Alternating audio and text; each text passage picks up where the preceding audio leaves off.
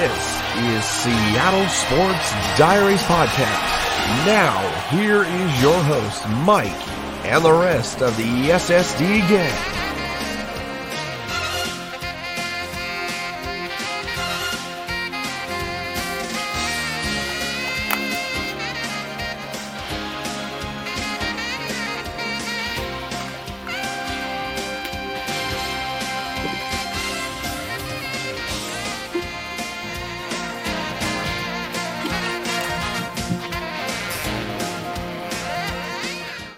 What is going on, everybody? Welcome to a brand spanking new episode of Seattle Sports Diaries. I am your host, Mike, and as you can see right here in the other window right here, I got my co-host, DJ. What's going on, brother? What's going on, man? How you doing? Not too bad. By the way, I want to give a big old happy Veterans Day to you and your wife, my man. Thank you for everything you and your wife been doing for this country, man. And I saw you're going to be deployed next year, man. I'm going to lose you for a whole year? Yeah, 6 months or so. Ugh, man, that's rough. Well, to get things started, I think we should welcome in our guest tonight, co-host of High Hopes Podcast. Give him a look over there on High Hopes Podcast. Please welcome Jack Fritz. What's going on, Jack? What's going on, guys? How's the West Coast on this evening? Well, I don't know about DJ. He's over in what is it, Ohio? Ohio, yeah. Yeah, he's in Ohio. Wow. Very exciting. I'm the one who's out here in Washington, but you know, the weather out here is it's finally turned. See, here's the funny thing. We actually skipped over fall and we went straight into fucking winter. Yeah, that's usually what happens. Even on the East Coast, man. Although it's weird, you know, today it's like 70. Meanwhile, it's been like 35 in the mornings the last couple days. Like, whatever. It's just another day. Oh my God, that's hilarious. By the way, for everybody, we always have to remind you every podcast, see that banner right there down there? Be sure to go subscribe to BS Commentaries on YouTube and follow the podcast on Apple and Spotify and Google. We just put out a brand spanking new episode with Red versus Blue season 10. That was so much fun to record. Jack, we have two podcasts here. So we have this main podcast and we have our movie review and commentary channel, BS Commentaries. It's been a lot of fun to record, and go ahead and give it a listen, man. I think you might enjoy that one. But I think it's time. By the way, man, look at you, DJ. We get with your Kraken hat and your jersey on, man. I love it.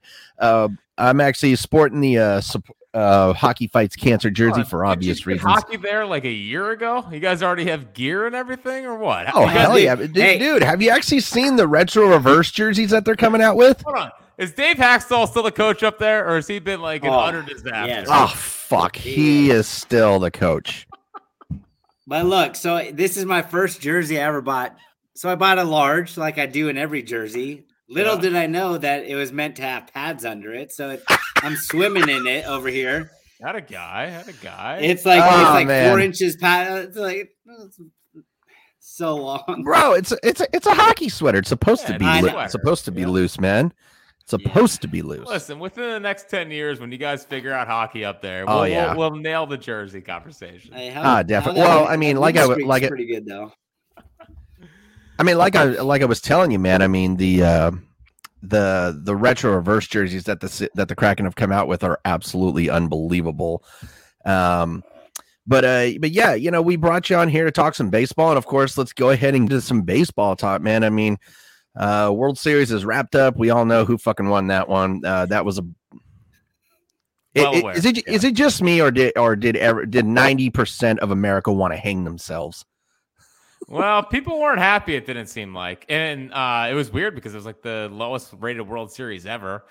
Which that really surprises me, but it doesn't surprise me at all because you have Philadelphia, you have a city whose fans are known for throwing batteries at Santa, for God's sakes. Snowballs. But then of course you have the Houston Astros, who are cheaters. And I don't know what the hell's wrong with my microphone today. Something's up with it. It's like getting a lot of static right there. But anyway, yeah, I mean, I was very surprised that was a very low rated World Series, because there were two really good teams. You have the Philadelphia Phillies, and I'm not gonna lie, and this is the one thing that and saying, be prepared for Trey Turner to be a Philadelphia Philly. That's all I'm going to be saying. And the reason why is because Jean Segura no longer on there. And I was very surprised by that. I was very, very shocked that the Phillies decided to let go of Jean Segura. I mean, do you have any idea of why they would do that? Well, because he had a $17 million player option or a club option. And he's just not worth $17 million at this point. Like, I love Jean Segura, like one of my favorite Phillies the last couple of years. But like, I can't justify paying him that salary when he's probably a $10 million a year player. So, you get the $17 million off the books. You get Didi's money off the books. You get like Jerry's Familia, who's awful. And you get all these guys off the books. And yeah, it frees up money for Trey Turner. And it seems like things are treading in the right direction. But as we know with, free agency and trades, like, let's just wait till it actually happens before we start having celebrations, But obviously getting Trey Turner would be ridiculous. Now, one thing that I want to go ahead and put out there is I need to give a huge shout out to Jeremy Pena on the Houston Astros because, Jack, I think we can both agree with this. Like right now, the two top teams in baseball in the American League are in one division. And it's the Astros and the Mariners. I think that the Mariners and the Astros are the top team in that division. And it's so weird to say that because, if you watch that Astros Mariners series, it was unbelievable. I mean, it was basically back and forth. No team had a real advantage. And I mean, the Mariners did actually keep the Astros on their tail. But Jeremy Pena is absolutely unbelievable. He had an incredible World Series, of course, World Series MVP. And honestly, Julio Rodriguez is going to be the Rookie of the Year. And Jeremy Pena was not a finalist for that. And I was absolutely shocked. I was very shocked. But I don't think Jeremy Pena cares because a World Series MVP is better than a Rookie of the Year. And an ALCS MVP. So as someone that had both Jeremy Pena and Julio Rodriguez on their fantasy teams, which is just like Julio Rodriguez, I mean, I think I could do a whole hour on how unbelievable. Oh, yeah. I'm willing to bet. I'm probably talking to the right guys here. I mean, the guy is just tremendous. The thing with Jeremy Pena, though, is like he started off super hot. And it was like, okay, this guy's like clearly the Correa replacement, like going to be really good. And then like for the last 2 months of the season, I just feel like he didn't hit anything. Like he'd hit maybe like a homer every 14 days or whatever. And didn't feel like he was taking over and dominating like we thought he was going to do at the beginning of the season. And dude, like what he did in the postseason, I mean, to be fair, it was unbelievable. I don't know why anyone threw him anything but a curveball or a slider or something because like he was just mashing fastballs. And I know like sometimes you got to be smart because you have Bregman and Jordan after him, so you can't just walk him. But at the same time, like I feel like he swung at every single slider. It didn't matter if it was close to the strike zone or not. So that's something he's gonna have to work on. Like pitchers are gonna put that in the scouting report as they go along here. But yeah, Jeremy Pena and Julio Rodriguez are just ridiculous. So the ALS is in good hands, and and like I was saying, you have the two best. I think you have the two best upcoming players in the American League West. You have Jeremy Pena and you have Julio Rodriguez. Now, here's the thing: I am not going to bash Jeremy Pena at all. I kind of hate the guy for kicking us out, for actually being the guy who hit the home run to kick the Mariners out of the playoffs. Don't get me wrong, but I mean that kid he's going to be a star. He's going to be a star, but he's not going to be Julio Rodriguez star material. Julio Rodriguez is going to be that superstar that I think baseball really wants because now they have a superstar that is not named Mike Trout. That's not named Shohei Ohtani. And it's so much fun to see the Mariners actually have now a new face of baseball because, I'm not going to lie, what Julio Rodriguez did in his rookie year, there's so much comparisons to Ken Griffey Jr. in his first year. And that's what I love about this kid is that this kid has that type of flair that Ken Griffey Jr. did have. And it's so amazing to watch this. And DJ, dude, I mean, I need your take on this because I know you're the co-host here, but you always sit there, man. You got to speak up, man. I want you to speak up, but I don't want to cut you off. Oh, I don't give a shit. I don't care. You basically you can tell me to shut the fuck up and be like, I got something to say, and I'll be like, okay, I'm listening. But no, man, dude, we watched Julio Rodriguez for over 140 games. That's exactly how many I think he played.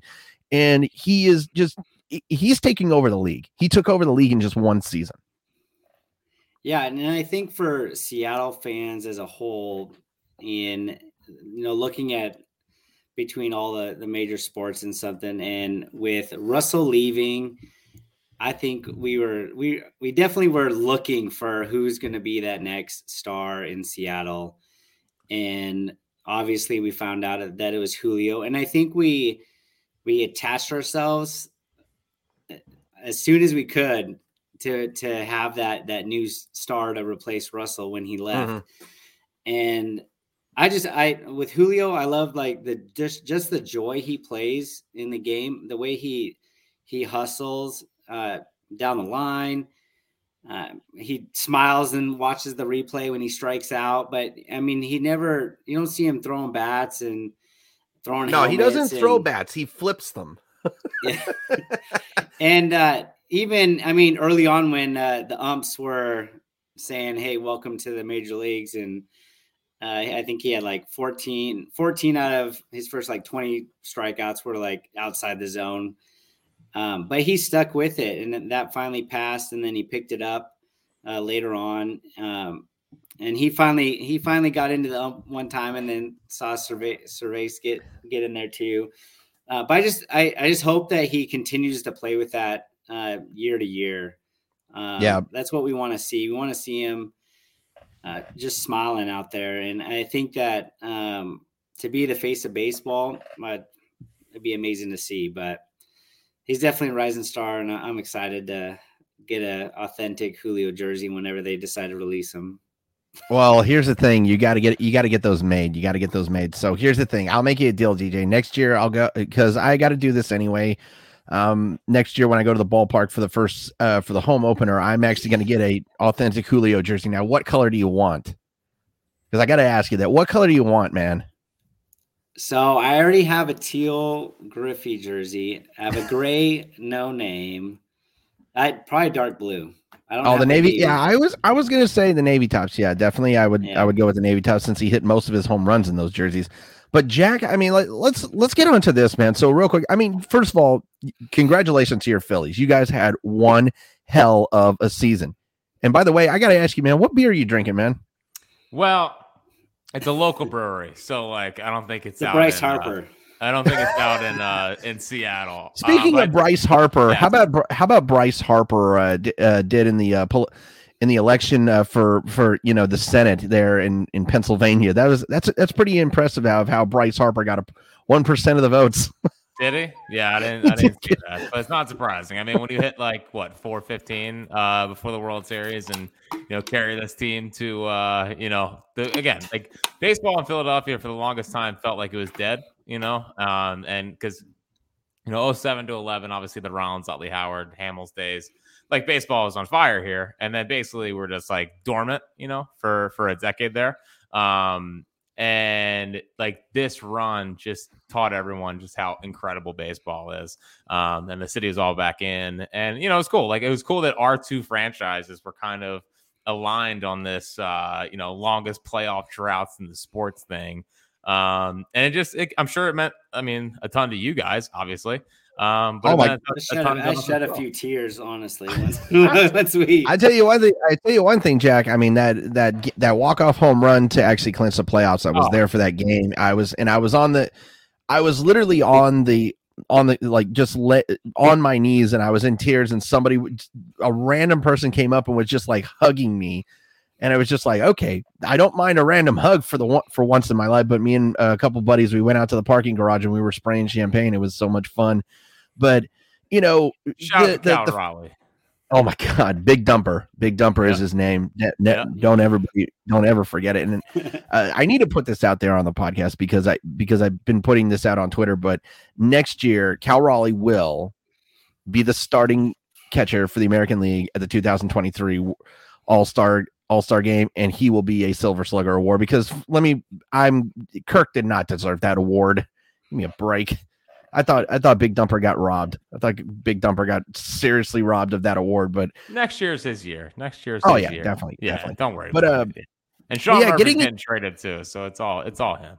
Yeah, getting into free agency though. I mean, I will say this: the Phillies have got an interesting free agency because they definitely have to replace, of course, Gene Segura, and right now it looks like Trey Turner is that guy who is going to get replaced, but. The Mariners got a couple guys on their radar right now. I mean, already they've been connected to Brandon Nimmo, who, in my opinion, is a big upgrade to Mitch Haniger. I feel like Mitch Haniger is, I wish him nothing but the best of luck, of course. But I feel like Mitch Haniger's injuries history is just too much of a gamble for the Mariners to take. Oh, I love Mitch, but I mean, everybody loves Mitch. I love Mitch. Every year I pick off in fantasy in like the 18th round. I'm like, listen, this is yet again another big Mitch Haniger year. So, dude, I'm just telling you, as someone that's had to endure Brandon Nimmo here, he's the worst. But like, if he's on your team, I think you'll like him. It's the classic. If he's on your team, you love him. If he's against your team, you hate him. Because he's pretty much a hardo. He when he walks, he sprints to first base. It's embarrassing. It's a very try hard move. But believe me, like if he's your guy, you'll love him. He's like that kind of guy. So I wish him nothing but the best in Seattle. If you guys end up getting him, you'll have a lot of fun. Oh yeah, definitely. But so I mean, who do you think are free agent targets for the Phillies besides Trey Turner? Because again, Trey Turner's been connected with you guys, and I believe that's where he is going to end up with the unfortunate departure of Gene Segura. Yeah. So I think Trey's probably going to happen. If not, I think they have plan A, which is probably Trey Turner and Tyler Anderson or whoever, like one of the mid-tier starters. Your good pal Taijuan Walker, I'm sure will be worked into the mix. But I do think it's going to be Trey Turner, and then you kind of go for the mid-tier relievers. The other option I think they're going to go for is Xander Bogaerts and pay him. If they don't get Turner 6 years, like 170 or whatever. Obviously, Dombrowski won a World Series with him in Boston up in 2018. So they have that connection. And then if you go that route, then I think you go Carlos Rodon, who I just like. I think that guy's freaking awesome, man. And, if Robbie Ray, who got the contract from you guys last year, 5 years, 115, like it seems around that number for Carlos Rodon. And I do think I like Rodon a little bit more than Robbie Ray. I know he won the Cy Young before signing with Seattle. But yeah, it seems like those are going to be the two big options. And then we'll see how they play out, which mid-tier starter they sign, bullpen pieces. And I do think they have a trade in them. I think they have a trade in them somewhere. They've been kind of stockpiling these pitching prospects for the last couple of years. There could be some options out there, whether it's Corbin Burns or Brandon Woodruff or Shane Bieber, if they ever decide to move him, Rafael Devers, those kind of moves are out there. But it's gonna be exciting. Like I think the Phillies ownership is like when they get a taste of the apple, I think they want to go all in. And it seems like that's where we're at right now. So even if they go over the luxury tax again, I think their real limit is the $253 million limit, the second kind of luxury tax. Yeah. So this is something that I wanted to bring up with both of you guys because this is a conversation that I think needed to happen. So of course, Game 6 of the World Series, it came down to analytics for the second time in 3 years. A Game 6 has been decided by analytics by a manager taking a pitcher out when he didn't need to, and I'm not going to lie. As soon as I heard that Thompson brought in Alvarado, or that his last name, Alvarado? Alvarado. As soon as I heard Alvarado's name and he's facing Yordan Alvarez, I went like this. because he's hitting a home run. You had seen that like literally. I've seen it before. I saw it against Robbie Ray. Jesus. Yep. And first of all, Yordan Alvarez absolutely hit a fucking piss missile, 450 feet to dead center field. My God. But this is something that I wanted to just put on here again. Like I said, second time in 2 years that analytics has cost a team a World Series game. I think that the Rays in 2000 would have probably won Game 6, forced a Game 7 with Blake Snell on the mound. And I get it. You want to go for the analytics. You want to go for that lefty-lefty matchup. But Rob Thompson in this situation, he had to have known that Yordan Alvarez is an absolute lefty masher. He was just Alvarez, in my opinion, is the second most dangerous hitter in all of baseball right now. The first, of course, being Aaron Judge.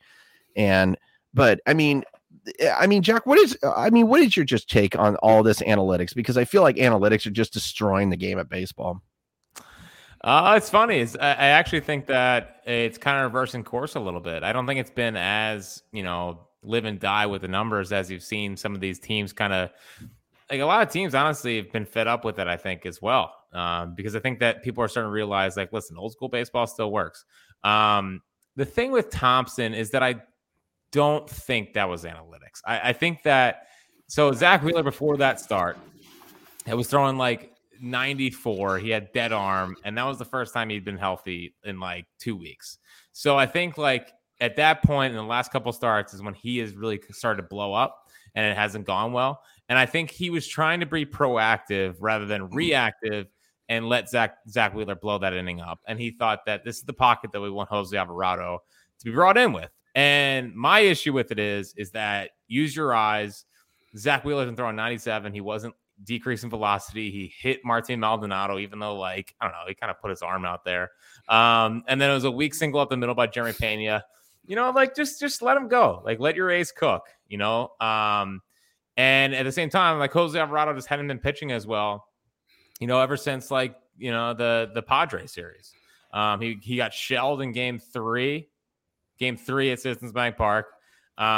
He just pitched in game 1. Like, he just wasn't the same guy. And I think that he didn't, I would have used like Ranger Suarez if I was going to pull Zach Wheeler in that moment. But I don't think it was totally analytics. I think they had a pitch limit for him because he was just getting healthy again. But at the same time, like, that's a win or die game. Like, you got to just let your guy go. So it was a monumental error, obviously. Like, I don't think he would have signed up for Jose Alvarado, allowing a 450-foot homer. I've never seen a ball over the center field batter's eye there. Like, I'm sure you've seen more Astros games than I have. Like, I have never seen a ball go that freaking far. And like, I've seen it a couple times. In my sick and twisted brain, I was like, oh, please just point to this guy and say it's pop up. I was like, oh, just say he got it off the end of the bat or something. But no, he didn't miss an inch of that barrel. So yeah, it sucks. But at the same time, with the shift kind of going out next year, maybe, you get back to traditional baseball. But I just think that with a manager like Rob Thompson, he's got service, like up with you guys, like, it seems like analytics, like, it's reached this point where they realize that it helps, but old school baseball still works. And the way that it worked for 150 years before analytics came around. So I would like to see more gut used because, like, I'm a pitcher. I pitched in college. Like, I believe that, just trust your guys at some point. But yeah, it's going to be something to watch for these next couple of years for sure. Yeah. I mean, DJ, your thoughts on all this analytical stuff, because, my take is, here's the thing. I love Scott Service to death. I love him to death, but there have been situations where he has gone to the analytics and it's cost him. Well, thank goodness we don't got to worry about the shift anymore. Because earlier in the year, he heard us putting, I forgot, there was actually runners on second and third. There's 2 outs with Alvarez up. He put the shift on to the right, and it went right through the left side of the field for a game-winning base hit or whatever.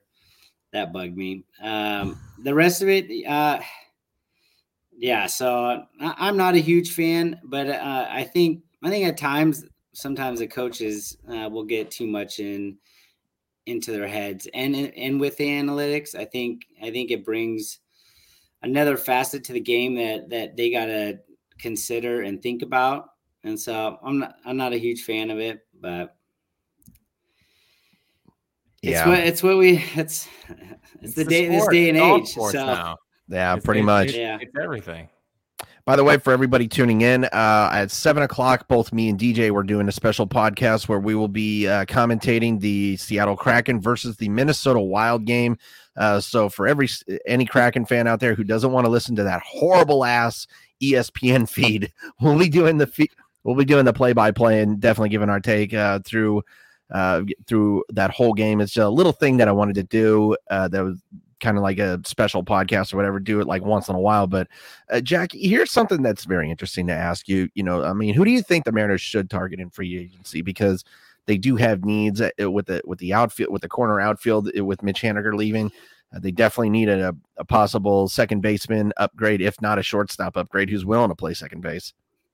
Oh man, you're throwing my guy JP Crawford to the curb already. I mean, what are we doing? No. That was our guy for a while. We're not throwing him out. We're keeping him at. Or they've already said they're going to keep him at shortstop, which I'm happy about. But it's just you need another bat in that lineup who's definitely going to give you a good glove over there at second base or at shortstop. And the Mariners are open to getting a guy who wants to play second base, who will move from shortstop to second base, or just moving JP Crawford over from shortstop to second base as well. I mean, it's basically a win-win if you think about it. But I mean, seriously, who do you think the Mariners should be targeting in this free agency? Because we got a lot of interesting players out on the free agent market this year. Well, listen, I mean, we mentioned him earlier. Why not bring back Gene Segura? Hey, I wouldn't be opposed. If you're looking for a second baseman, dude, Gene Segura is still a good player. You're talking to someone here who the last 2 years have been really, really fun. Yeah. And it's just like $17 million is too much. But if you give Gene Segura 2 years, $20 million, $10 million a year to play second base, and his defense is still really good. And I do think he's almost an undervalued asset from the standpoint of he'll put the bat on the ball and move runners along and little stuff like that help you win baseball games. I mean, in game 1 of the wild card series against the Cardinals this year, he hit a go-ahead single on a pitch that was like an inch off the ground. I still couldn't believe he hit that thing. It was awesome. Game 3 against the Padres, same kind of thing. Poked his bat on it, hit it over center field. So, I mean, if you're looking for a second baseman, I think he's a really good value from what they need. I mean, you mentioned him earlier. I mean, if you're looking for a center fielder, Nimmo, makes a lot of sense from the standpoint of really good defensive player, great on base percentage, has been hitting really well recently. Like Kiermaier makes a lot of he really just a good defensive player. He's like the bat's never going to be there. He's gonna play Gold Glove caliber defense. Like that's not a problem. But if I was you, your starting staff is pretty gross. From the outsider looking in, couldn't be more jealous of having Luis Castillo, Logan Gilbert, and my guy George Kirby. George Kirby was so my guy in the draft that year. I think that was in the Phillies drafted Bryson Stott. All throughout the year, I was like, just draft George Kirby. He's next to DeGrom, next to all this. I legitimately think he's the next to DeGrom. I think when they figure it all out, he's going to be really absurd. That was my first comp was Jacob DeGrom. Now that was before Jacob DeGrom turned into Jacob freaking DeGrom. Yeah. But it was doesn't walk anyone, throws 100 miles an hour, strikes guys out. Was a huge fan, but.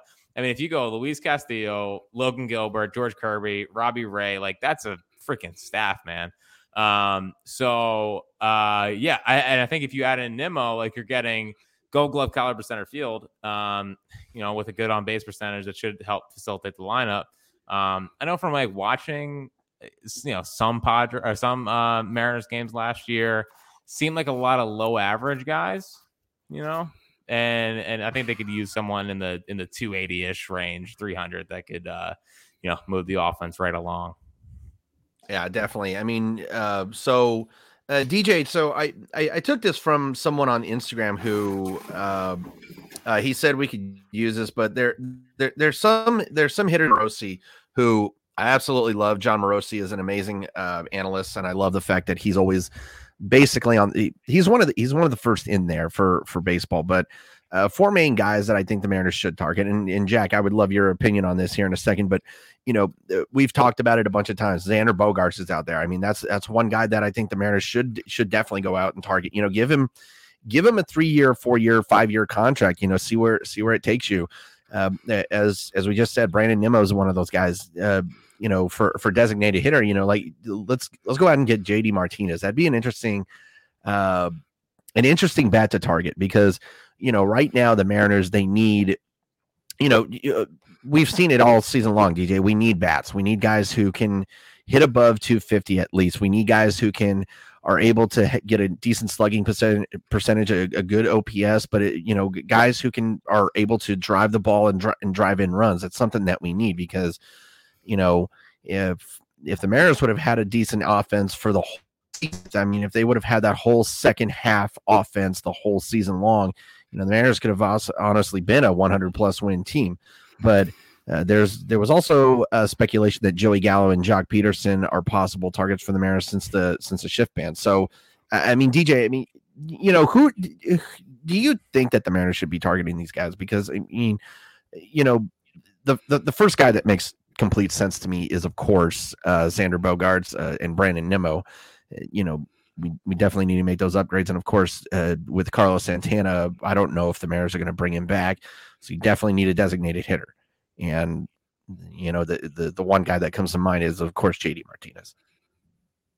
Yeah. So no to Joey Gallo. I want someone that can just hit a home run and bat 100 and have a whole bunch of strikeouts. So no to Joey Gallo. I wouldn't mind Jock Peterson.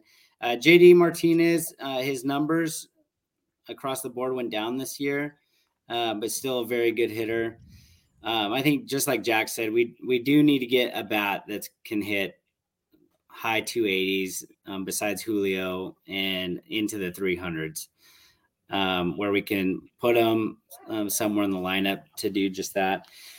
Brandon Nimmo, I really like him. And Xander Bogaerts, if it's not Trey Turner, he doesn't have the same athletic ability as Trey Turner. So I could see Xander being willing to move to second. Trey, I don't think he'd be moving. He's too athletic to play second base. And then we would be moving JP over if somehow we got him and the Phillies didn't get him. But I really like Xander Bogaerts for there. Carlos Santana, I really like. I like him.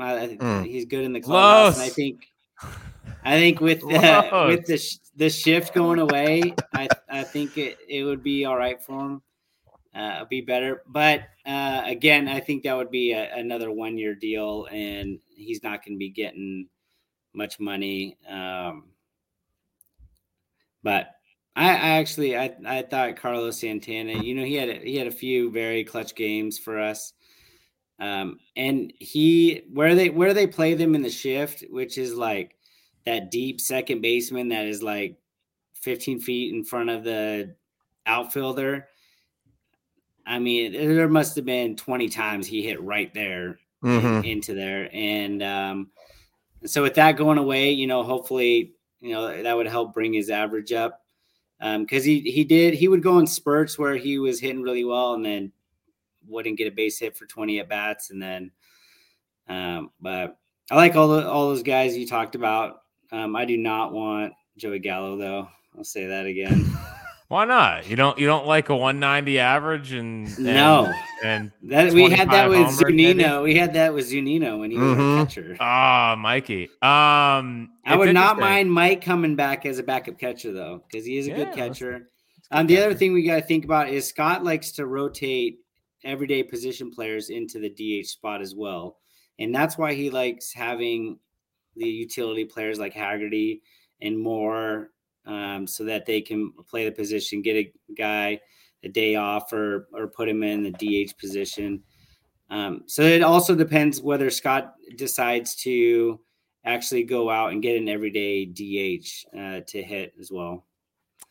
Yeah, it's weird. I don't think teams are really doing the everyday DH thing anymore. Like, I feel like for a lot of times in the AL growing up, it was like, you got Big Papi. You got like these guys that are just going to be all-time DH. And I think the Rays kind of messed up everyone's mind with that, where they must use the DH as like an off day for people in a way.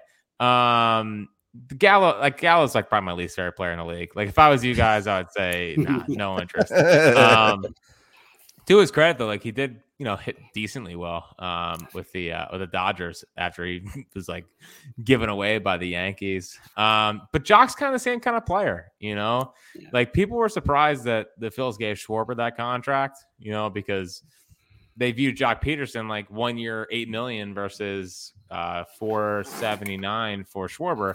Which means Schwarber hit 47 homers, So which I'm still surprised that they had him in the leadoff spot.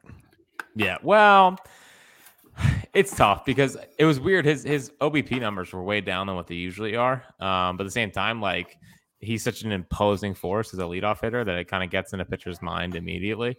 But yeah, like, dude, if you guys got like JD Martinez, like he probably has 2 years left of being a pretty good player. But it's almost like Nelson Cruz, where you give him a couple of years. He's older, but you don't bank on a lot of home runs. Obviously, he had the short porch in left field that probably helped him with the Red Sox a little bit. But in Seattle, like he should be hitting balls into the gap all day long. But I'm a little disappointed that you guys aren't on board with the Gene Segura comeback tour, man. Like, come on, make up for the D Gordon situation. Bring back Gene. Jeez, the D Gordon situation that always brings back nice memories. I don't know. I mean, you're absolutely right when it comes to the Gene Segura possible comeback tour because, I would not be opposed to it. And because again, people forget Gene Segura is still a really good hitter and he's a damn good second baseman. He's one of the better at second than shortstop. I think he's one of the better. Oh no, I agree. Cause during his time in Seattle, he was definitely a little bit, he was kind of iffy on the shortstop. But he's definitely a really good second baseman. I like how he gets positioned at second base. One more thing before we get you out of here, Jack. First of all, Jack, appreciate you coming on the podcast, talking baseball with us. For everybody out there, tell us exactly where you can find the podcast. So if you go on, Apple Podcasts, any podcast and search High Hopes, we'll be there.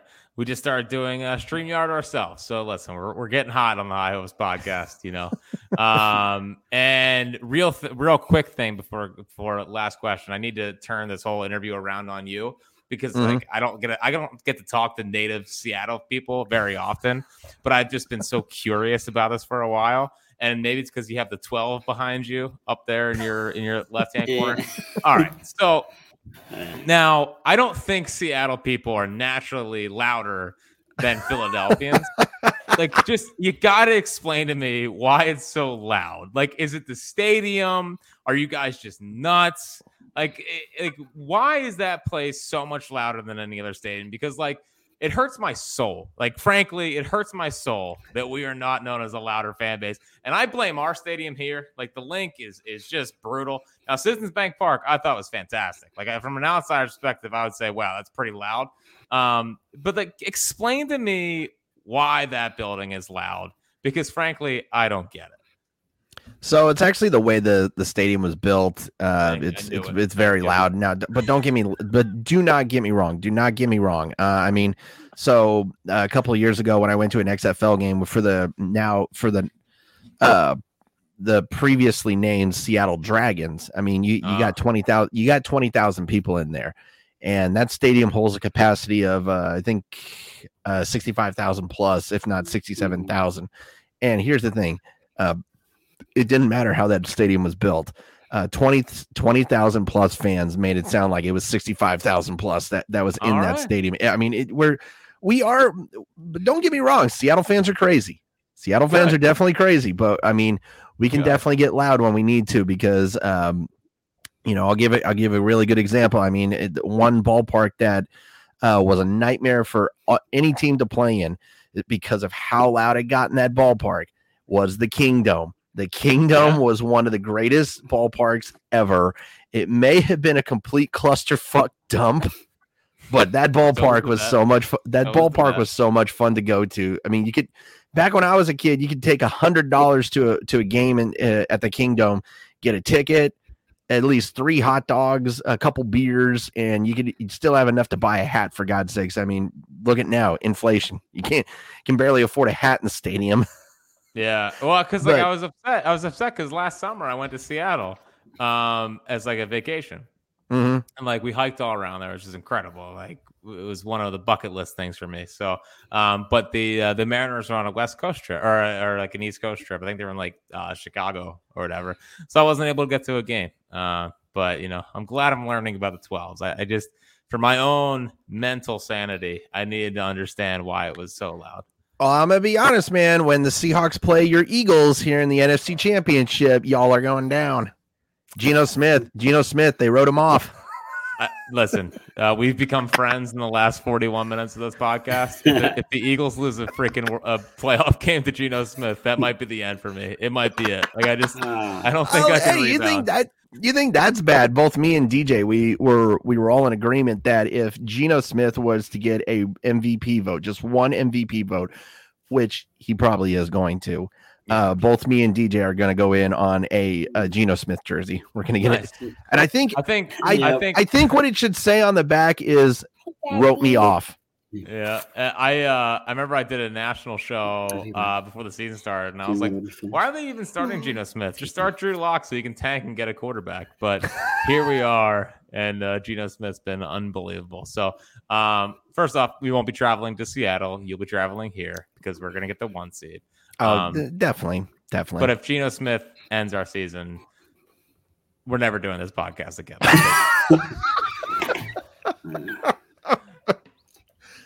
So Husky Stadium was actually built kind of the same way, and yeah, it was. It's how loud it gets there as well. Jack, I do got one question before you go. Okay. All right. So before Bryce Harper became a Philly, when he left Washington, we all know Washington went and won the World Series right after he left. So ever since Bryce has been in the league, I have not been a fan of Bryce Harper. Me either. And I know a lot of people that are just how he carries himself and stuff. But now that he's been there with the Phillies, he's been there for a while now. How do you feel personally about Bryce Harper? So I love him, first off, but I totally was not a fan, like coming up, like blowing kisses at pitchers. I hated, like as a pitcher myself, I was like, I really wanted to just like hit you in the back with a fastball. It probably wouldn't have done anything because I threw like 84. So like he wouldn't have felt it at Jamie all. Moyer style. That's my guy. All right. That's my guy, Jamie. He actually told me once that so I played travel ball with his son. And he came down and like watched me pitch one weekend, whatever. And he told me to calm down on the mound, like from his son, like via his son. And I was like, yeah, no, I'm not going to do that. I'm trying to win here, Jamie. And I throw harder than you right now. So don't worry about it. But yeah, so Bryce is like, he is just, ever since he's gotten here, it's just pressed every button correctly. It's been a master class. Like we're a city that if you're from the outside, not great at like embracing you. But he's just been he was a Cowboys fan at one point. He got rid of that stuff. He's wearing Eagles stuff all the time. So we moved on from that. He wears like fanatic cleats. He says all the right things, talks about how much he loves the city. And just like, you know, seeing him go off in the postseason, you know, I think heading into the postseason and really last year, I would say like Joel Embiid was the most popular athlete we had in town. But I think Bryce has just so surpassed him, and the city is just in love with him. And that home run he hit in Game 6 of the NLCS is something I'll never forget. Like I was there for it. It was unbelievable. And just one of those all-time Philly moments that we'll have forever. So Bryce is an all-timer here. I'm already ready for the statue. You know, the statue outside Citizens Bank Park. Put it up now. But he's great, and couldn't be happier. Yeah, definitely. All righty, Jack. Well, thanks so much for joining us tonight, man, on this podcast. Hope to have you on here probably, let's say NFC Championship come times because, the Seahawks-Eagles matchup. I mean, again, I know you're going to get upset when Geno beats them, but, let's just make that let's make the last bit of our friendship that podcast right there. It'd be a good way to go out for sure. Oh, that would definitely be a good way to go out. The Eagles can't stop the run right now, so Kenneth Walker would be, going for. Oh my God, Kenneth Walker would run 350 fucking yards on him. All right, enough. Relax. We'll All right, Jack. When we get there. All right, Jack. Well, you have yourself a good night, man. Thanks so much for joining us tonight. All right, sounds good, guys. Talk to you. Have a good one. Later, Jack. There you go, Jack Fritz from High Hopes Baseball for High Hopes podcast. And DJ, man, we got a couple more minutes here before we get into. By the way, I sent you the link for that Kraken stream. So we got about a little over an hour left until we start that stream. That's going to be a fun stream. I'm not going to lie. Doing a play-by-play commentary on that because. One thing I love, I'm not going to lie, I always envisioned myself as a broadcaster, a couple of years ago in my youth. Yeah. We'll see how it goes. Yeah, definitely. I mean, the Kraken right now on a 5-game winning streak. Hopefully they make it 6, but I mean, like, we'll definitely say this on the Kraken podcast, but they're going to go against Marc-Andre Fleury. That's not going to be an easy matchup. It's not going to be an easy matchup to get a goal against Marc-Andre Fleury because he is one of the best to basically play in the goaltender's position. But was he in the net last game? I think he was in the net the last game. So I mean, we were able to. I think we did beat him one time. Let me go ahead and check that. But how was that last game against the Predators, scoring 4 in the first? Oh, dude. You know what? That's just a dream. That's just a dream to beat Trashville. That is. I'm not gonna lie. If I just had one thing to go on, if I had just one hope, and it's just beat Trashville every goddamn time, and that's exactly what we got. We got it. We got the Trashville losing, and it was, in my opinion, just a wonderful all-around game because, that was a franchise record that they scored, that they scored 4 goals in the first in the first period. That's never happened in Kraken history. So, we're definitely seeing a different type of Kraken team. I mean, this is definitely, it's, I'm not gonna lie, it's a wonderful time to be a Kraken fan right now because we have such a really good offensive team. I'm looking this up right now. So the game against Minnesota, yeah, we beat Marc-Andre Fleury 4-0. So it's possible. So it's possible to get another win against Marc-Andre Fleury because hopefully we can do that tonight. We get that. What is it? The 6th straight win. I mean, dude, it's 10 straight games with 3 or more goals. I mean, that's it's so much fun to watch this team. It really is so much fun to watch this team because they are, I mean, last year we didn't have an offense. We did not have an offense last year. And the fact that we're getting one this year is even more special. But I mean, it's definitely been part of those acquisitions with Oliver Bryorski and Andrei Burakovsky. I mean, those 2 signings were huge in the free agent market. I mean, I'm not gonna lie. When the Burakovsky signing was announced, I was just like, "Are you freaking shitting me? We actually got Andrei Burakovsky." Mm-hmm. I mean, you're leaving a Stanley Cup team in the Colorado Avalanche, and you're going to Seattle. I mean, that's a big step backwards. Yeah. So do you think we leave Jones in the net until the winning streak's broken and then we'll give him a night off? I think so. I mean, yeah. I mean, if it ain't broke, don't fix it because, I mean, I had a conversation with Mike Benton from 93.3 KJR yesterday. And, we were talking about it and he was saying, when Philip Grubauer comes back, they're going to have a decision to make. They're definitely going to have a decision to make on who to put in net. I mean, I know Philip Grubauer, he's got that big. I know he's got that big contract. I know Philip Grubauer's got that big contract, so that's going to be very interesting to watch. But it's also, if they were to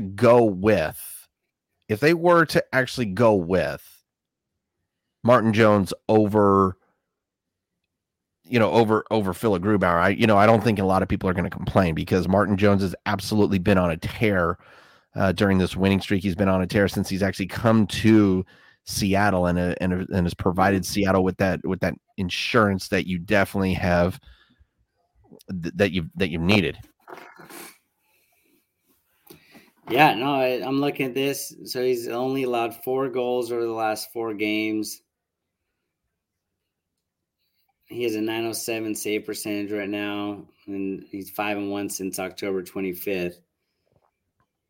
There you go. I think we definitely got to keep him in as long as he's still playing as well as he has been ever since he had a baby, and along with Eberle, who's been scoring ever since he had a baby. So is it just me, or do the Kraken need to have baby? Like, do they need to have kids like every other week just to get a good win streak put together? Yes. So it looks like Alexiak is out of the lineup tonight, and McCann's a game time decision. Mm-hmm. It's gonna suck to lose. It's gonna suck to lose Alexiak for a little while, because from what I've heard, they probably are gonna lose him for a few games. Definitely don't want to lose Jared McCann. Jared McCann is just not that player that I want to lose at all, because you need him when Jared McCann is on. Jared McCann is just one of the most valuable players that you have out there on the ice. And Jared McCann, he didn't get that. You don't give a player a 5-year contract for nothing. And the Kraken gave Jared McCann a 5-year contract for a reason. And the fact that again, that's just not a player you want to lose out of that lineup. Yeah. And so it looks like Cale Fleury is going to be in for Alexiak. I mean, I'm not against putting Fleury in. I'm not against putting Fleury in, because you definitely need to give the guy some starts. Sure. Don't get me wrong, Fleury's not the best, but you do have good depth. That's the thing. The Kraken do have some depth behind everything.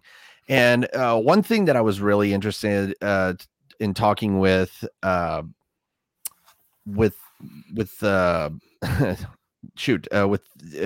Benton was about the Shane Wright situation. And I like what he was saying about the Shane Wright situation, because he's saying, he's out there every day practicing. And there was a practice that was you didn't need to show up. You didn't have to come and play you didn't have to come and practice or whatever, but who was the first out there on the ice? And it was Shane Wright. So the fact that he's working hard and he's out there practicing, that tells me that he wants to be out there. He wants to get out on the ice. He wants some starts out there on the ice. And, it's so funny, because I asked Benton, is there a thing with keeping Matty Beniers off the second line, keeping Matty Beniers off the first line? And he loves the fact that Matty Beniers is actually on the second line, but also getting that time out on the ice as much as he is, because you do need a guy like Matty Beniers to play at least between 17 and 20 minutes out on the ice, because you need a playmaker like that. And that's exactly what Matty Beniers is. He is a playmaker. He's 20 years. He just turned 20 years old. And again, he's the favorite for the Calder Cup right now. And I love the fact that he is the favorite for the Calder Cup, because, when you have a special player like Matty Beniers, you don't want to take away his ice time. That is the last thing you want to do. And I'm pretty sure Hacksaw is definitely not going to take away any ice time from Matty Beniers. Yeah, that's what we do not want. We do not want Shane Wright taking any minutes from Beniers. So. But it looks like Haskell has been playing a little bit more. And we still don't know if he trying to ease him into the NHL game or what. But like we talked about last week, we both definitely want to see him out there more. But it looks like the Kraken. It looks like they're playing with more energy. They're getting back on defense. They're stopping the power play a lot more so than they have in the past, and it looks like they're just everything's clicking right now, and it's good to see. 8-4-2. That's our best. That's the most games we've ever been over 500 in franchise history. So exactly, and I mean it's so fun to watch. It's so much fun to watch. I'm trying to figure out right now my ESPN Plus. It's being a pain in the ass because I don't understand. I keep having to sign into ESPN Plus. Like I hate that. It like kicks I have to. Well, it's not the fact that I have to keep signing in, but I have to keep signing into my television provider. And it's just like, why don't you just keep me signed in? That always upsets me. And this thing's being a slow piece of crap, and it's just, jeez. But yeah, I mean, it's going to be fun. It's going to be fun to definitely do this little broadcast, because this is something that I've been wanting to try out for a while, and. The fact that, and first of all, here's the thing. It's good that your jersey is actually, or your hockey sweater is a little bit big for you, man. That's the important part. You need to have a baggy jersey. You got to have a baggy jersey for hockey, man. I'm put a sweatshirt under it. I am. So the first game I'll be going to this year is against Columbus. I believe it's after the New Year's. Oh, they for the Kraken. Yeah, me and my buddy got tickets. He's a Columbus Blue Jackets fan. So last year I went to a game. We took them into overtime and then lost. Hopefully we can pull out a win this year. But I'm excited to go down there again. I'm honestly excited to go for my game because so far I got to wait about another 3 months for the game. I'm going to go on my birthday. They're actually playing on my birthday. So that's, oh, nice. I feel like that's going to be so exciting. That's going to be so exciting to actually be able to play on my or to be able to watch a sporting event on my birthday, because I've never been able to do that. Never been able to do that now. And now I finally get to do it. So, and when I actually do go to that game, I'm going to buy a retro reverse jersey and get it customized with, like I said, the number 24 and then my last name. And the reason why I'm getting 24 is all the goats wear 24 in Seattle. Yeah. So about 24. So my dad, he's 85 and he's just stopped playing baseball this year. This is his last year, but he gave all of us jerseys when we were kids.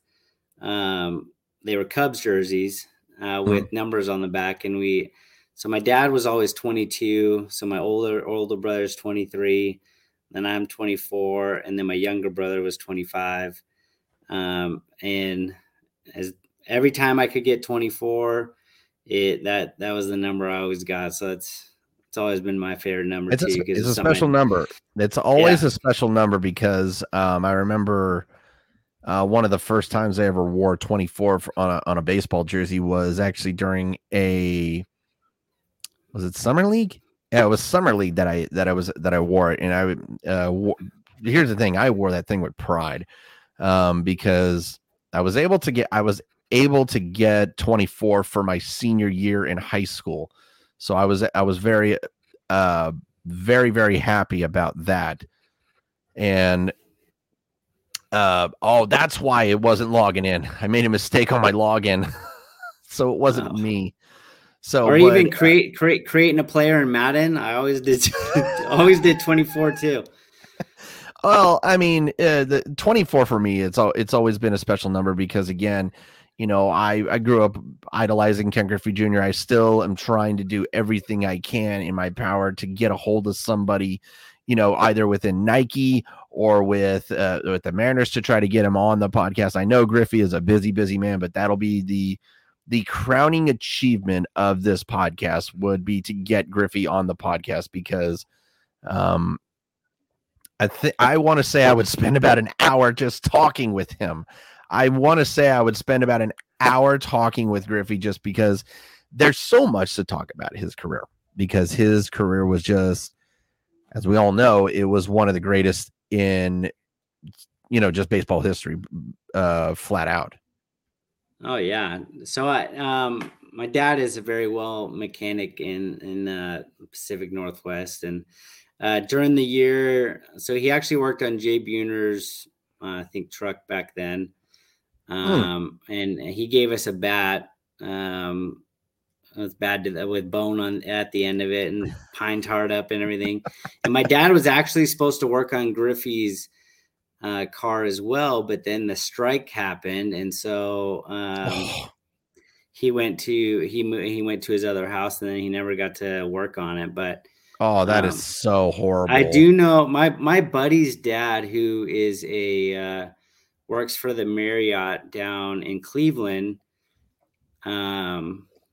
which it's one of the main hotels that the teams, different teams, whether it's MLB or any NFL or whatever, they have different hotels that they use. But he's met Griffey a few times and has his phone number.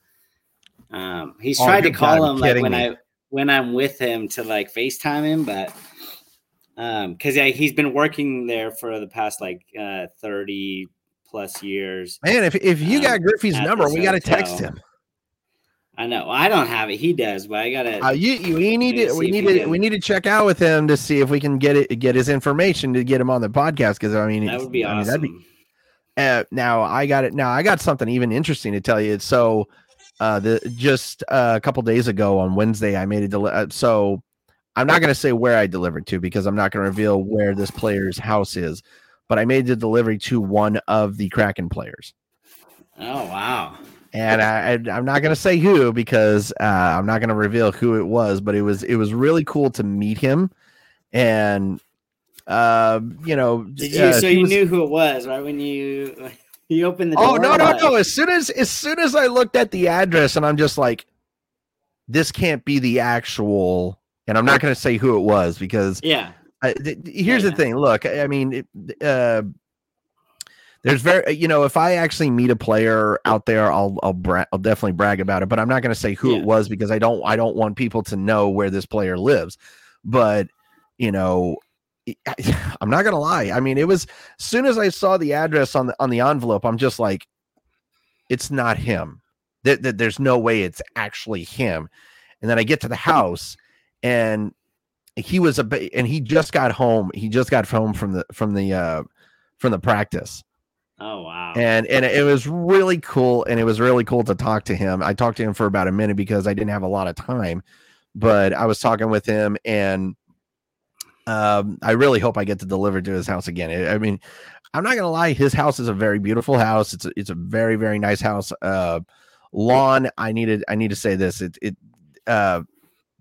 Actually, I don't even think I can say a lot. I can't say a lot because that'll actually violate a lot of privacy things. But you know what? Up until that, I'm just silent. I will stay silent. But it was very fun just to be able to deliver to an actual player's house and be and just to just have a chat with him. And I forgot to ask him for free tickets, but I don't think he would have given it to me. But I'm not delivering out there for free tickets. That's the thing. I'm not delivering for free tickets. That is awesome, though. It really was, and it was so cool to actually have a conversation with him for a little while because I was telling him, you guys are on a really good roll, and I will say this: he did say, "Just expect the unexpected." And I love that attitude. I love the attitude that he has, and I think that's the attitude that the Kraken have right now, because what line does he play on? He plays on the third line. No, never. Shit. That was not smart of me. Damn it. That's cool. But big matchup for the Huskies coming up this Saturday, man. Number 25 UW against number 6 Oregon, and that is going to be. You know what? I'm not even going to lie. It is going to be a shootout. It's going to be a highly contested game. It's going to be a very high scoring game. Yeah, I don't score more than 40. Whoever scores more than 40, that's who's going to win. But yeah, I mean, it is going to be an absolute insane game. But you know, by the way, number 2 Gonzaga just beat Michigan State 64-63. That was a good game. That was a good game. I'm not gonna lie. I am not gonna lie. And I think it's so funny of how all these the sailors on the ship are actually taking photos with these with the college kids. It's so fun because these college kids are getting so much admiration. And oh my God, there's a trophy. There's an actual trophy they're giving them. But I'm not gonna lie, those Gonzaga camo jerseys are really sick. Yeah. Oh, it was a player of the game trophy. Okay, I see. Oh no, it was an actual trophy for winning it. But yeah, this game for the Huskies is going to be the game of the year. I mean, I would say because you know, I'm going to be honest with you. I mean, I think if the Huskies win this game, and this is a big time because if the Huskies somehow were able to cap off, you know, this win to put them, and that might actually put them in the top 15, because, you know, I'm saying that if you're able to if you're a number 25 ranked team and you beat the number 6 team, you should move up 10 spots in the rankings. And the one thing that I love that we get to talk about right now is we will not see Bama in the college playoffs for the first time. And I'm so freaking happy. I'm so freaking happy that Bama's out, because I was absolutely sick of seeing Bama in the college football playoffs every single damn year. Yeah, me too. I mean, I think Georgia's definitely the best team. Clemson, they're not going to stay up there. I don't even think they're as good as, you know, the record shows. No, I agree. I don't think barely beat Wake Forest, and then you got Michigan. Michigan's playing well. Well, think about this. This is something that I wanted to bring. Ohio State. Whoever's going to win that game. Somebody actually said that Bama still has a chance. I actually saw that today. Somebody said that Bama still has, and it was over on Facebook. And someone said, "Oh, Bama still has a chance to get into the college football playoffs." How are you going to do that? You're going against number 11 Mississippi next week. You're not going to move. You're not going to move up in the rankings, maybe one spot if you beat number 11. Then who do you have next? You have Austin, PA. You're not moving up in the rankings with that. And then finally, of course, you have the Auburn Alabama game, and that's always a shootout. It doesn't matter if Auburn is a terrible team; they always give Bama trouble in that game. And you know, if we're looking at the SEC, we're looking at right now. I'm looking at the overall conference record. You know, Mississippi. If they beat Mississippi, that, you know, they're going to be in second place in that conference, and they're going to have to go against LSU. And you know, now that I think about it, you know, if you're able to get a couple wins, if you're able to win off the rest of the season, and you get into the SEC championship, and you're able to beat LSU, which I don't think they will, because I feel like LSU really is the better team than Bama. But if you were to beat LSU, you might I think Bama would get to number 7. That's where I think Bama would be if they were to win out. Mm-hmm. I don't think they would get into the college football playoffs, though. Yeah. It's always tricky to look at it. That's almost where the politics come into play, where because let's say Oregon wins out, will they get in? Even though we already saw that they scored 3 points against Georgia. Yeah, they don't want that matchup to happen again, and no, they don't. And you know, I truly believe that Oregon has a shot. I think that Oregon definitely has a shot, but you know, I mean, we had a shot against Alabama if we didn't throw that interception right before halftime for a touchdown. Yeah, back in 2016. Yeah, I remember that, and it was that was definitely a really special. Through that out route, picked off for the touchdown at the very end of the half. Yeah, and then it was kind of all over from there. But yeah, it was definitely an interesting game during that year. But the funny thing about that game was, you know, UW held Alabama in that game to their lowest scoring in the entire year. Bama was never held under 30 points the entire season until they faced UW, because they went against one hell of a defense. But who the hell was it? Was it Bo Scarborough that just absolutely ran the hell out of he ran the hell out of that damn team, and it was absolutely insane. That's when we had Vita Vea. Buda Baker, Marcus Baker, actually, yeah. You know, and can I'm going to be honest with you. So many people keep saying, you know, oh, Marcus Peters was on that team. Out of all those guys on the entire UW team, I hate Marcus Peters. I think he's a punk. There's a reason that Marcus Peters wasn't in that game, because he screwed up. He acted like an asshole, and Chris Peterson kicked him off the team. There's a reason. I've never liked Marcus Peters. I've always thought Marcus Peters is an asshole. Yep. But DJ, I got Mark waiting. We're going to be going over Belgium chances here in the World Cup.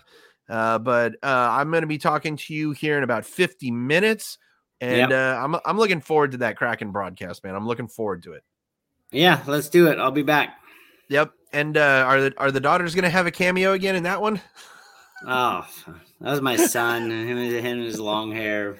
I don't know. Oh, that was yours. Oh my God. Wow. No, you're fine. It's shaved on the sides. Even Mark's laughing. It's all good. Even Mark's laughing about that one. No worries. Oh man, I am so sorry. I thought it was your daughter. It's shaved all the way around. I want him to put it up like almost like a Viking, but he's like, "No, Dad, I don't want to put it up." Well, DJ, I'll talk to you here in about a few minutes, brother. All right, sounds good. All right, later, man. Bye. All right, there we go. There's DJ, and again, we'll be back here in about a little under 50 minutes for the Kraken broadcast stream. But Mark, how's it going, man? Going good. Going very good.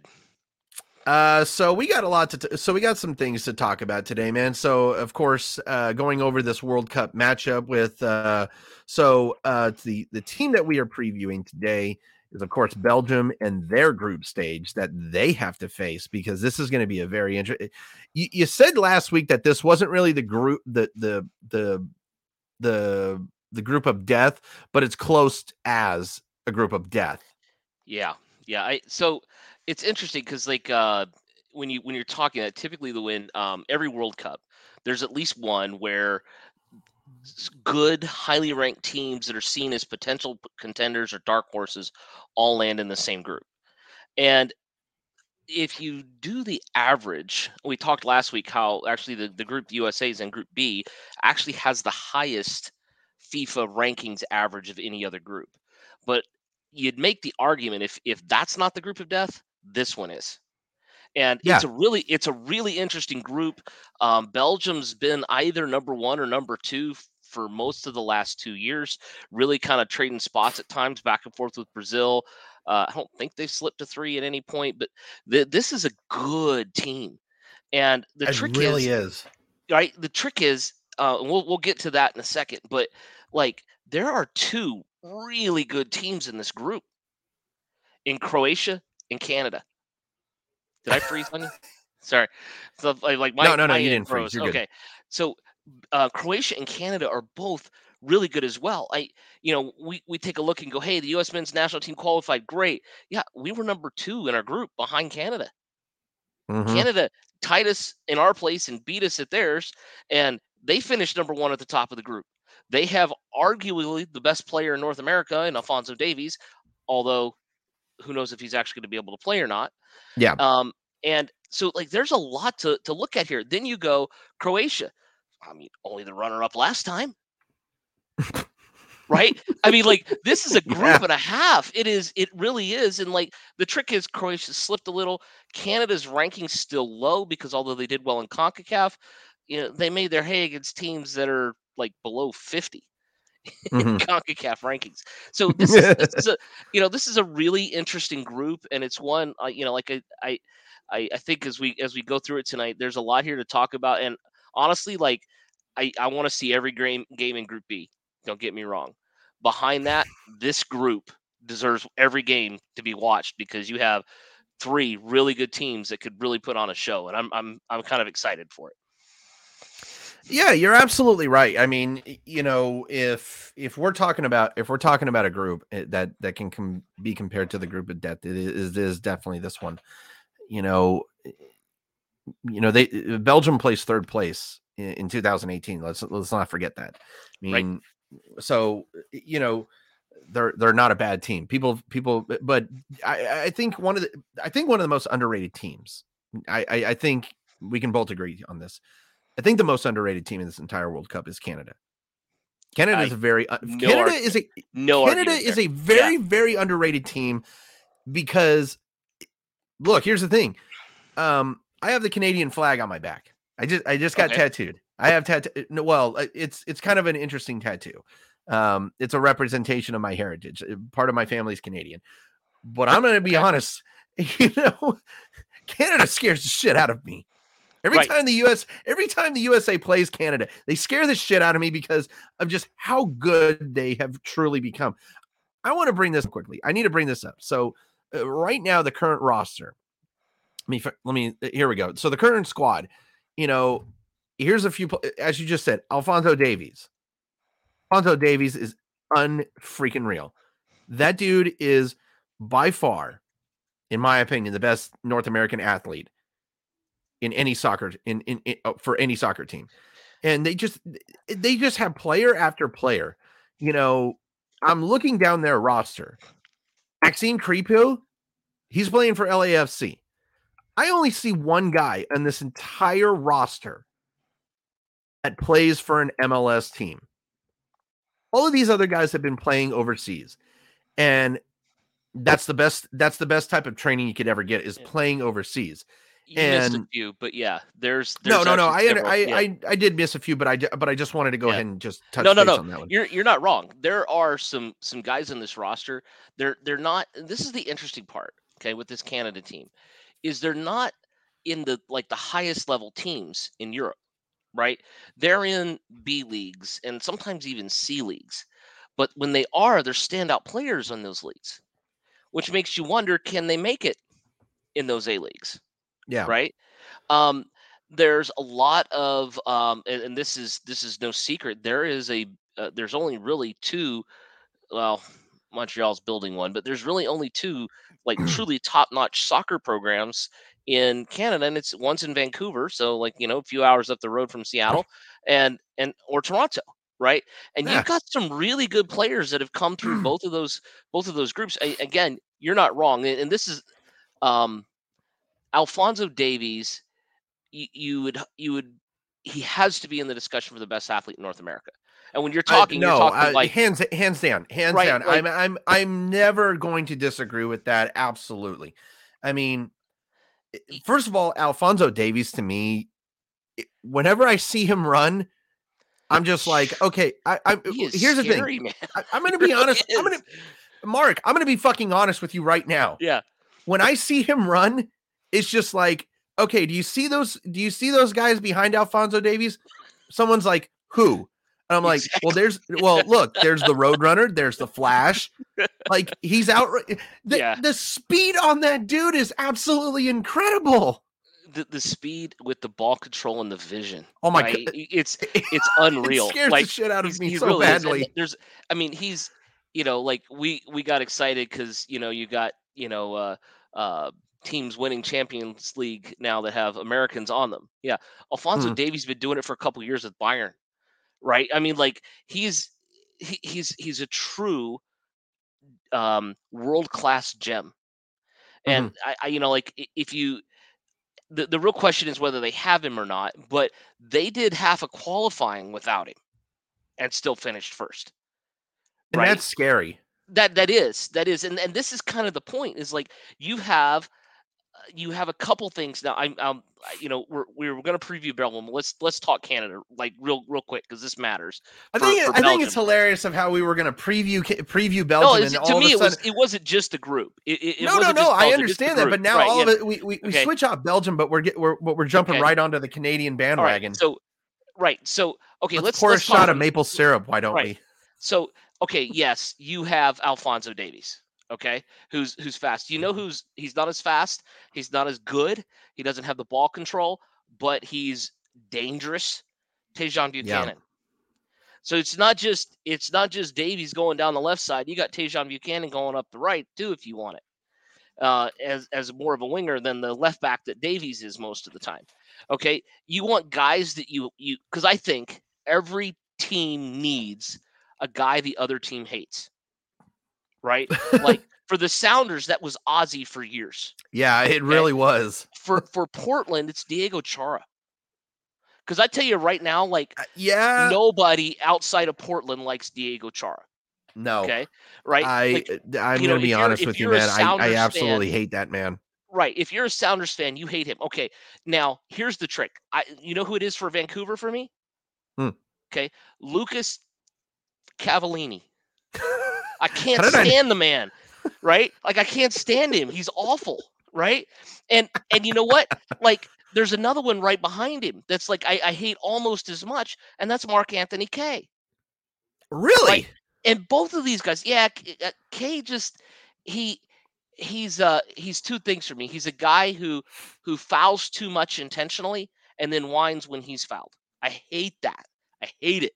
Right? So it's one of those things, and Cavallini's just dirty. I mean, he's just a dirty player. I'm not going to disagree on that one. I'm definitely not going to disagree with that one. So, like, you look at that and you go, what are the pieces that you got to have? They got two of both. They got the speed to stretch the field. Either side, take your pick, right? You want the guy who's going to be an enforcer and hit somebody when you need it? You got Kaye. You got Cavallini. You have what you need. You got a guy that can put in goals in upper level leagues in Europe, and Kyle Larin, and you have pieces. Jonathan David's had a good season or two as well. There are things that this team has, just pieces. Alistair Johnson's been in Europe for years. There are pieces of this team. There are pieces of this team that should scare anyone looking at them. Because it's not always about tactics and pieces. Like they're not going to have none of these teams with the way the World Cup's structured this year.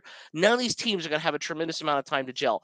It's not like they've been done playing for a month and all they've been doing is practicing and running scrimmages together. They're going to get a week from the time that they stop games to the time that World Cup starts. Yeah. And so the pieces will matter more than the tactics because the teams don't have time to work them out. And Canada has the pieces. Yeah, I mean, you hit the nail on the head. I mean, they really do have the pieces, and it's truly terrifying. Getting back onto Belgium, though. I mean, yes. So I have a question for you as we jump into Belgium. Ahead. Okay, who's the best player in the world? What the fuck? Who's the best player in the world? It's a legitimate question. You're like, why start there, right? Like, okay. That's the worst question you could have asked me because there's so many good players, in my opinion, in the world. Okay, and so let's break this. All right, down. no. Okay. I'm still going to answer. I'm still going to answer your question. The best player in the world, and I know that this is going to sound like the most biased answer in the world, but it's Cristiano Ronaldo. I think Cristiano Ronaldo is by far the best player in the world. I think he's one of the best soccer players of all time. Right behind Lionel Messi. Okay. I hate to, I'm definitely kind of a Messi hater. Okay. And pun not intended, by the way. But It's just, or what Ronaldo does is just so special. It's really suckish that he's never been to a World Cup final. It really does suck. Because I would love to see the best player definitely get a World Cup, but it's never going to happen. Okay. And also the fact that he pulls his shorts up and his thighs look like boobs that just got pulled up from like a goddamn Girls Gone Wild video. Yeah, he's so there are a few better physical specimens of him than him ever. Okay, I'm not going to argue with you there. Okay, but I'm going to counter you. Okay? Okay. He isn't the best player right now. Okay. Okay, he was 5 years ago. Okay. Now he's slowing down. I mean, for Pete's sake, they can't play him for 90 minutes a game twice a week Mm. at Man U. You know, there's a reason Ten Hag hasn't been putting him on the field, running him out every time, other than as a sub, because he can't do it. The man's old. Yeah. Okay, so who is it right now? Is it Messi? No, nobody disputes that anymore. Messi's really good. Don't get me wrong, but he's Yeah. not what he was back in his heyday in Barca 10 years ago. Okay. No, I agree. So, I fully agree on that one. so who is it? Okay. Now, hold on. Okay, let me walk through something here. Okay, who's the best team in Europe right now? The best team in Europe? Yeah. Like, are we talking international or are we talking club ball? Not international ball. That's what World Cup will settle. Is who the best team in You're is, whether they win or not. You're gonna have somebody. I'm gonna be truthfully honest with you. I've not been paying a lot of attention to international clubs. All right, but I am gonna say I want to say PSG. Okay, now I will disagree with that as well. Okay, all right. You go, really? Yeah. One reason, the competition level in the French league isn't good enough. Now, PSG is good. But try this one out. Who's constantly at the top? Who's constantly ends up in semifinals and finals and Real always Madrid. there? Okay, Real Madrid's one, right? Who's the key player on Real Madrid? And I would also ask, who's the key player on PSG? The key player. Well, right now, I mean, the key player, of course, on PSG is Mbappe. Okay, are you sure? I mean, is it Neymar? I haven't been paying attention to international soccer. No, my point is it's you got an argument with PSG for three guys, and I think you'd be hard pressed to pick any one of them out.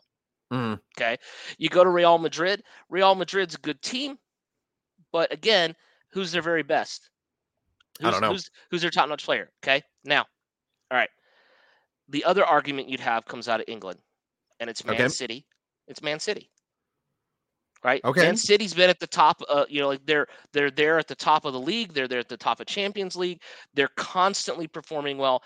And who is the key player on Man City? Even with Haaland going off this year, who the key player is Kevin De Bruyne. Okay. Okay. And I think there's an argument to be made that right now in world football, he's the best player. Okay. Okay. That's bold. The trick. I don't understand why you might say that. I don't think it's that bold. I think there are others who are starting to make that argument. And there's a reason for it. If something happens at Man City, it goes through Kevin De Bruyne. Okay. Just like it did for Messi in his heyday, and just like it did for Ronaldo when he was at Man U and when he was at Real Madrid. If you wanted something great to happen, not just normal, if you wanted something great at Man City right now, it goes through Kevin De Bruyne. And you have to I see him. Right now, Haaland's amazing. Like, he's the best striker in the game right now. I don't think anybody disputes that. Okay. Who, by the way, plays for a national team that didn't qualify, and he won't be at the World Cup. Right. So, right. In the end, Kevin De Bruyne lifts Man City. Right. They are what they are because they have a player like him pulling the strings. Okay. And that's why Belgium's a competitor. I like it. I love it. Now, we're almost out of time, by the way. But I mean, we've been busy right now. We've been busy. I know. I'm sorry. So, I mean, real quickly, you have one more previewing team because next week we preview our final team, but then we give our World Cup prediction of the winner. Okay. And here's the thing. Let's just say this. So who are we previewing next week, by the way? So, I mean, this was hard because there's and what's more is there were roster shakeups this week, right? Okay. There were roster shakeups this week, and it made it tough. But I think you got to go with the Das Machine, Germany. Okay. You know what, sir? I bow to thee. To thee. That's another flag I have on the back. Okay. So for me, like looking at this, like Brazil's good and they have a win streak and a half going, but I just don't trust them. Right. And Argentina, same thing. They've never been able to coalesce around Messi, and it is what it is. Okay. It really is what it is. Right. So I'm gonna go ahead and say this real quickly. So out of the 4 teams that we have previewed, that we will preview, yeah, I will give just a spoiler real quick for next week. One of those 4 teams is going to win the World Cup. I agree, and I'm gonna real quick. Hold on. There's a reason I'm picking them, right? I think you know who I think I know who you think I picked. I don't know. I honestly don't, and I wouldn't hazard a guess, but I know who I'm picking when we come to those things. Okay. So, hang on a sec. I think you and I are both on the same mindset because I really do think you know who I just picked to win the World Cup. But all right. So before we get into all of that, since we are almost out of time, by the way, so let's go ahead and give our preview to Belgium. And yes, let's go ahead and give Canada just a little bit of a preview as well. So to our World Cups. So in this group stage, I'm going to go ahead and flat out say it. I'm not going to pick a determinate winner. I'm not going to flat out pick a winner because this is a very difficult very difficult group.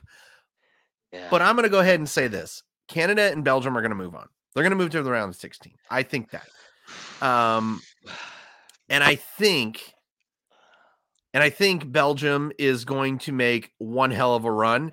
I don't see Canada getting out of the round of 16. I just don't see them getting. Maybe it all depends on who they go up against. That's the thing. It all depends on who they go up against. If they go up against a team that I believe that they can beat, then maybe they get into the round of 8. But I just don't see them getting into. I don't see them getting past the round of 16. I'm saving my Belgium prediction for next week. Okay. All right. I will do the same, other than to say Belgium comes out of this group on top. Okay. You know what? I'm fair with that. I'm fair with the reason why I couldn't get a determinate pick. I'm gonna give you this Belgium and Canada, because A, Belgium is such a great team, but B, Canada is such a sneaky ass team. Right. So here's the challenge, right? Croatia's the same thing. That's true. They've done it more than Canada. And the guy pulling the strings for them has already said this is his last cup in Luka Modric. And so, like, honestly, for me, because I think it helps, like, I want to see North American soccer do well because it helps our league, and helping our league helps my team in the Sounders, right? Okay. So like, from that perspective, I want Canada to get out of this group stage. I want them, just like I want the U.S. men's national team to make a run. You know, right? You hit the nail. You just hit the. Hang on a second, Mark. Hang on. I don't mean to interrupt you. Yeah. You absolutely just hit the nail on the head, because when North American teams do good, that's a good response to just both Canada and American soccer, because it shows that Mexican soccer as well, incidentally. But yes. I'm gonna just throw that out there. They're part of that too. I know. Yeah. It's kind of hard. It's kind of hard to give Mexico compliments. Right. Sometimes. It is sometimes. But you're absolutely right. No, when those teams do good, you know, it gives a good feedback on both Mexican, Canada, and the United States, and that's always good. So you're absolutely right. I do want Canada to come out of this group stage. So go ahead and finish what you were saying. So here's the trick. Okay. If you take, and I've done this, kind of charted this out already, because you know, I'm a soccer geek, and it's kind of like picking the NCAA tournament for me, right? Like, if you ask me, what game would you what spot and finish in a group, what game would you not bet on? It's Croatia and Canada, and who comes out of that group stage between the two. Oh shit. Like, there's no way. Wow. And it's not because, like, Croatia's ranked higher. They're on paper, they're the better team.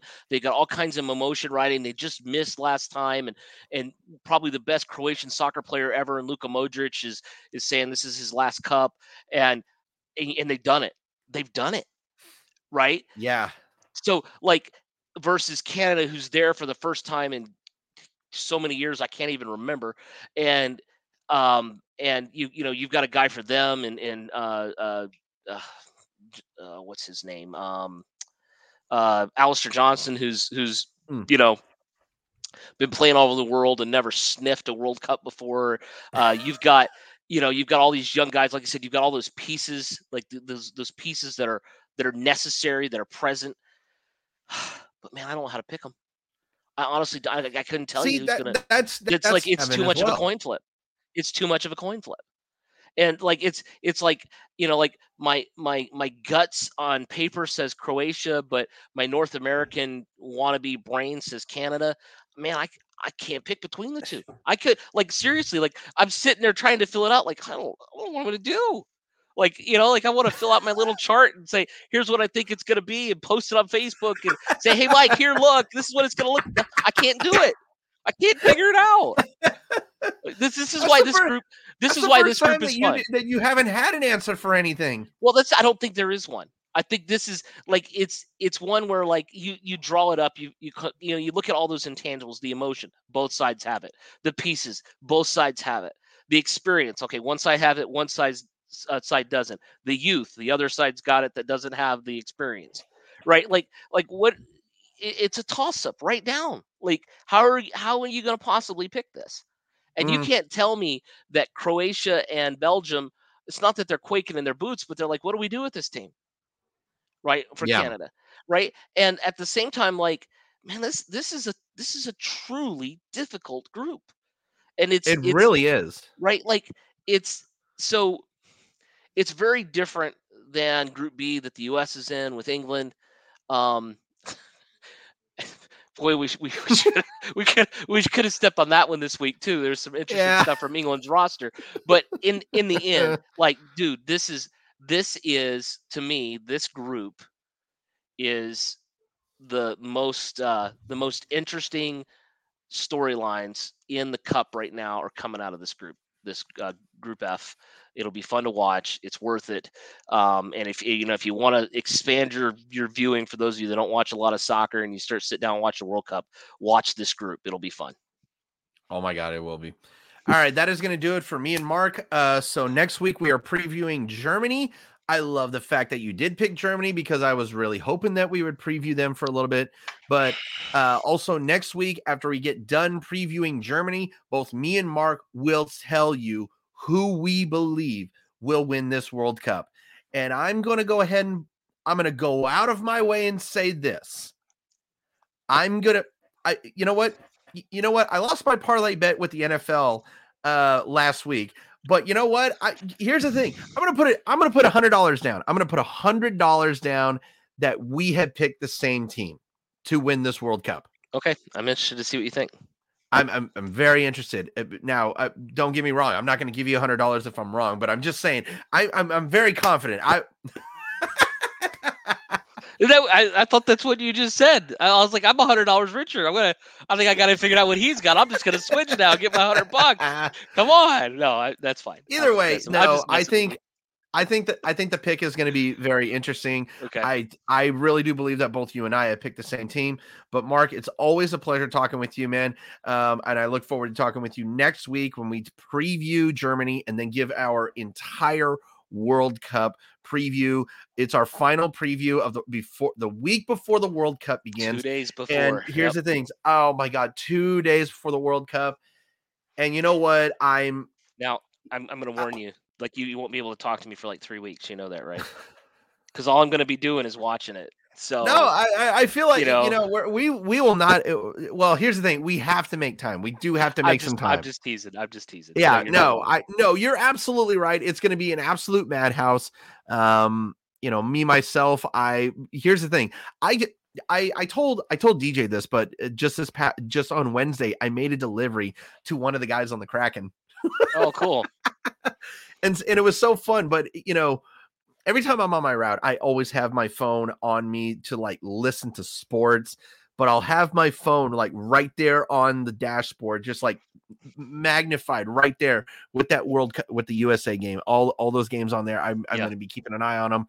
And of course, the teams that we've been previewing, I'm going to be keeping an eye on. But Mark, it's always a pleasure to have a conversation with you, man, and it's always a pleasure to have your rant, dude.